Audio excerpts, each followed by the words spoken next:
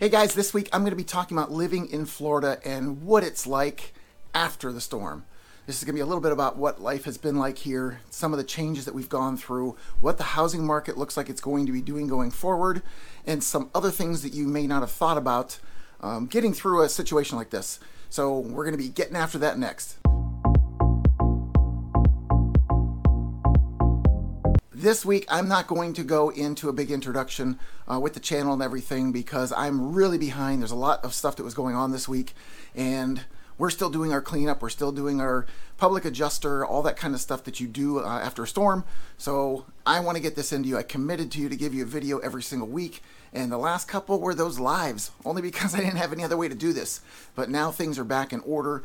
I can put myself back into the studio and get you some information that might be useful to you.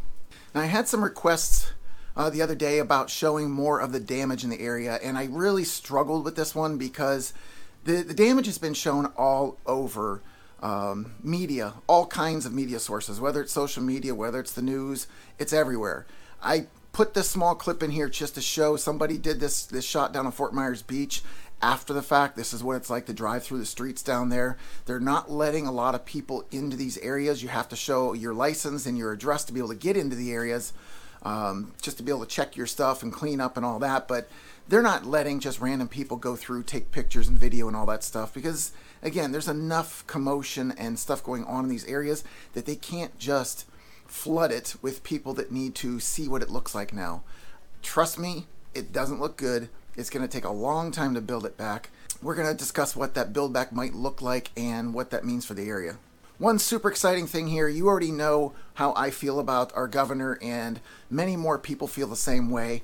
Well, he just stepped up again. Not only were there massive resources sent into our area to fix our area once it was back up and running, I guess, after the storm left, but the mass amount of people that came in, and the governor then pushed the envelope to make these bridges, the temporary bridge fixes, they were done in less than a week. That's major, especially for Sanibel. If you saw the Sanibel Causeway and how torn up that thing was, to have that thing done inside of 10 days is amazing. Pine Island, as soon as they decided to do it, that thing was done within days.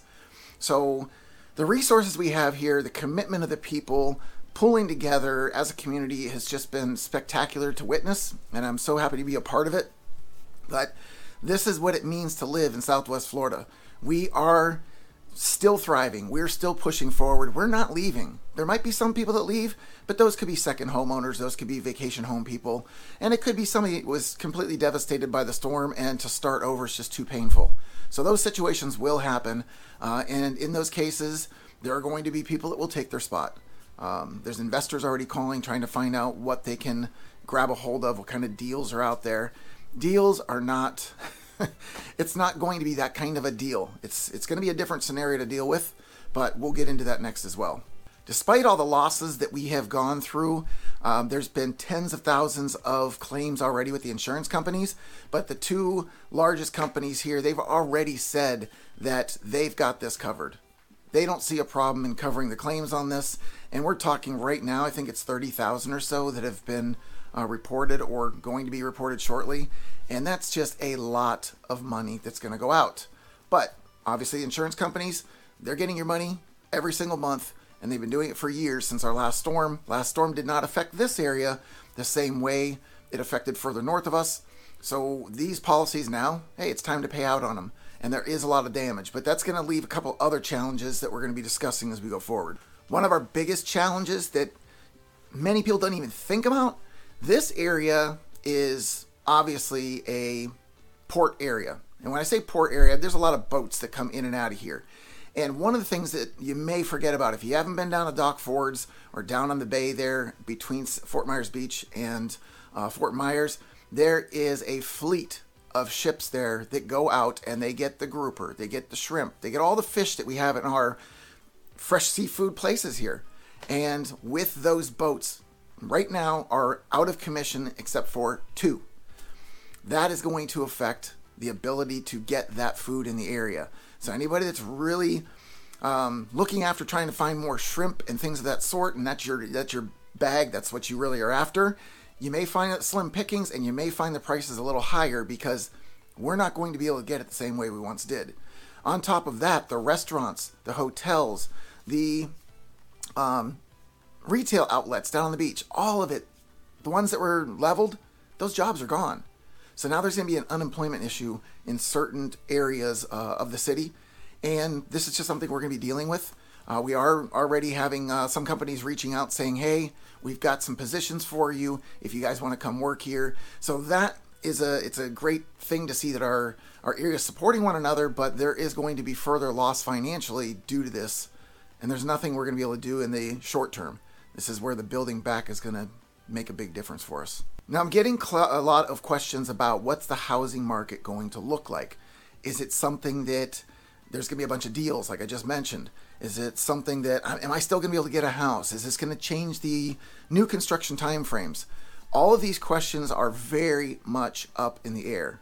I will tell you this, we were already on a shortage, but getting more inventory back, as you know, with the rate increases, so that was helping us get some back. I pulled some numbers today, and I was surprised to find that our median price previously was almost $400,000, right?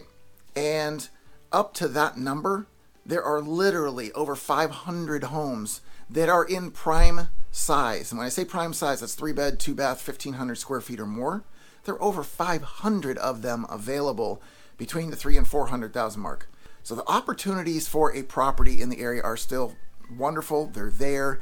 One thing that we are trying to sort out, our MLS has asked us to give an update on the property. If it was affected by the storm, how it was affected, what that looks like. Are there any claims filed? Because a claim filed on the property may not keep it from being transferred, but insuring it after the fact is probably the problem we're going to be looking at. And in the short term, once again, you may be able to take over somebody's insurance policy, but that's only for the term in which they are in it. So if they started in October and they go till next October, they have a year to basically get everything straight for that next insurance term. But you're going to have those repairs done in order to start a new policy. That's just going to be the way it is. Unfortunately, we don't know what our supply chains look like yet. We know that there's been shortages on aluminum and stuff, so for pool cages and fencing and things like that, it could be challenging. But as far as roofing, if it's shingled, I've heard that shingles are a little bit more plentiful than you would think. They keep that stuff pretty well stocked. If it's a metal roof, again, could be challenging. But those are the steps that we're going to be taking here, and in the coming weeks, I'll update you on what that looks like for us. But right now, as we stand, there are homes on the market, homes ready to go, and the local builders, I'm getting lists and lists of homes they have available. So if you really want to be in Florida, you can still do it. The lifestyle here is not going to change. The sun's going to be out just as much. The water's still going to be there. We're just going to be challenged with how to access it in the short term. Also, anybody that's a boater, please use an extreme amount of caution if you're going to be out on the water. There's a lot of debris that's still in the water. They're trying to clear it. There's boats that have sunk that are out there, and you just don't know where they are. The shifting of the channels with the sand being pushed different ways, those things are all going to change the GPSs on your boats. So if you're somebody that's vacationing in the area and you're taking out one of the rental boats, just because that GPS has a breadcrumb trail that takes you through a channel or between a couple islands doesn't mean it's that way anymore. So be really careful, watch your speeds when you're on the water, and let's not get ourselves in further difficulties by not paying attention. On top of this housing problem that we could potentially have, the rentals are now also being sucked up because of the fact that homes that were damaged or homes that are gone, those people still need a place to live. So our rentals are getting eaten up pretty fast, and we're going into season. So on top of everything else, now we're going to have the seasonal folks coming back in, and whatever resources were there, there's going to be less of them.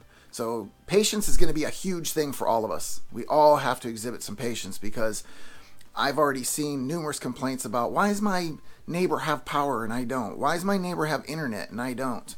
Really? That's what we're concerned about right now? There's people that don't have houses. There's people that aren't even alive right now because of this storm, and we're worried about internet. We're worried about water pressure. I heard that from Rory this morning. He's my inspector. And people are worried about their water pressure not being what their neighbors is. Come on, there's bigger problems right now. In fact, I found out a bigger one I just had. I knew my roof was a little bit amiss. I know that my fence was all blown down. Well, the whole front wall of my house, there's water intrusion. It's wet. Inside that wall is wet. That wall is going to need taken apart and replaced.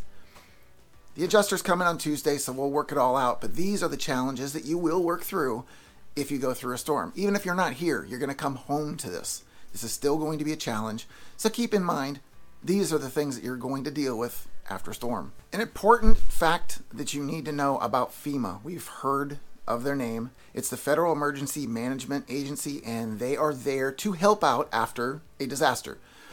What we didn't know, or I didn't know, so this is a great education for me, second homes, vacation homes, rental homes, all these different properties, if it's not your primary residence, you cannot use FEMA resources on that property. Yeah, kind of surprising. It is a government program, and it is there to help people that have been affected by a disaster. It's going to be limited. It's not going to be just an open book to pay for everything. So they're also recommending that at the same time that you apply for the assistance for that you also do an SBA. It's a small business loan that you can get. Yes, loan. That means you're going to pay it back. But it's a resource that they're making available to help cover those costs, because roofs will not be cheap. There's going to be a lot of people wanting them. That raises the price. Pool cages. I already mentioned we have a shortage of aluminum. On top of that, there's a lot of people that lost them. So there's going to be a lot of demand for it. What happens when there's a lot of demand? Prices go up. This is just what we're going to be dealing with. It could take a year, 2 years, 3 years to get back to normalcy for everyone. But you need to know that these programs are there, but they are very limited on who can use them and how they use them. Some of what they cover on the FEMA assistance, they will cover things, major things. That word is key, major. A roof, AC system that might have been affected. If you have well and septic issues, that could also do it. A refrigerator, stove. It's not going to do your home entertainment system. It's not going to do a dishwasher. Those are conveniences. This is for major things that affect your living. And that is where they're going to categorize it. There's been a lot of people already complaining about being turned down by FEMA. And it could be for any one of the reasons that we've just discussed. It doesn't mean if you applied once, you can't get it again. So there's people that have reapplied and kept trying the process. Will it work? I don't know. It's not something that I'm going after to find out. But these are the things that I've been able to track down to this point to give you a little bit more guidance if you're somebody that's affected and would be looking for FEMA assistance. The other thing that this assistance covers will also be temporary lodging, as well as assistance with transportation. Like if you lost your car in the process, this program will also help cover that. If you are making a claim with your insurance company, there's a lot of different thought processes behind this. Some people go right to their insurance company, make the call, have the adjuster come out, and take whatever number they give them. I've been told that's very short-sighted. Now again, I need to remind you, I've never been through a hurricane like this that did so much destruction, and I've never had it happen in my own property. So this is all a new process for me as well. But I was listening to some folks and their experiences and how I could do this better for myself. I hired a public adjuster. That means they're independent. That means it's almost like a Morgan & Morgan attorney situation where they're going to fight for your rights, and whatever you get out of a settlement, they get a piece of it. Now, this is capped at 10%. That is not supposed to be any higher than that, and if it is, you're not bound to it because the state limits on that are 10%. But get a public adjuster. They will fight for you to get a higher number. They'll talk it through with the insurance company, so you really don't even need to be involved. Let them hash it out. Everything that you do in communication with your insurance company, copy it to your public adjuster so that they're on the same playing field as you. But get the public adjuster and go with the best number that you come up with. If you happen to have a pool and it was affected by a storm, there's a lot of confusion about what should I do, because I'm telling you, these pools look nasty. They're either black or dark green, and they've got things floating in it. There's algae growing on, all kinds of nastiness. What I've seen as the odds-on solution to this, do not drain your pool. People are draining their pools and having to refill them. They're getting them resurfaced, and they're getting quotes on this stuff of like $1,500 plus. No. What's been advised is to shock the pool like you would with any other kind of algae buildup in a pool. You shock it and get it cleared up. It'll start to clear up. You'll be able to see the debris in there. Get the debris out. and you can start running the pool the way you normally do. Shock it again and just keep your levels balanced in there, and it will go back to a clear pool once more. You don't need to drain it. You don't need to scrub it, resurface it, any of that stuff. Try this way first, because there's a lot of people reporting back that they've been very successful and it didn't cost them much at all. Now, for you that are still looking to move to Florida, Ben came up with a solution. I found this the other day. He is getting a pod to move down here. I believe it was Massachusetts he's leaving from to get down here. And what he did with the pod, a couple of things that he advised is, number one, you pay a fee for this, and then if you keep your things in the pod for a period of time, he was saying it's about $300 a month just to keep it stored in there, so that you're not in a hurry to have to move your stuff around. But what he also did is, not only did he pack it full, he sold off a lot of things that he knew he wasn't going to use here. Different states have different rules on what goes with the house. Well, Florida will give you almost all the appliances when you purchase. Washer and dryer are the two that may or may not be there. Everything else is standardly included in the property. And with that, you can leave all that stuff behind. Sell it to somebody else, whatever it is. Sell the furniture. If it's big furniture that you're not going to use, sell it.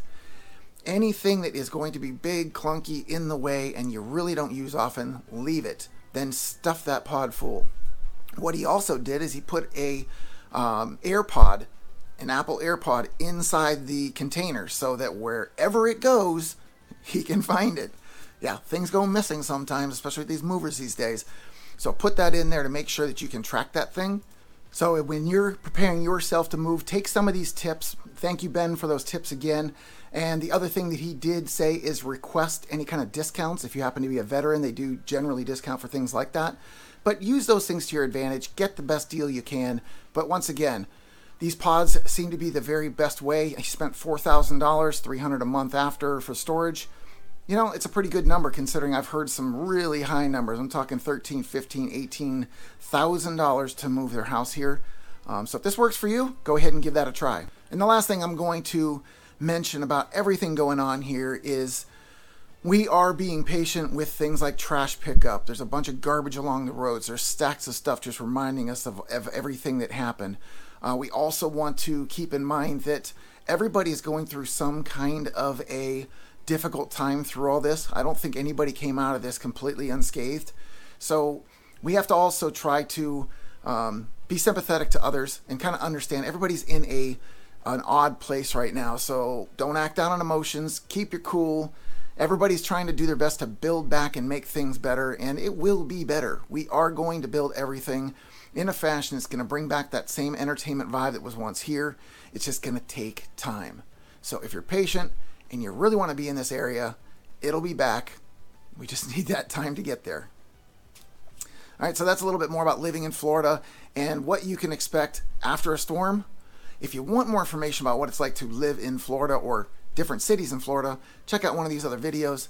And if you've got a question for me that you need an answer to, you've got to call, text, or email, because I've got your back when moving to the Gulf Coast.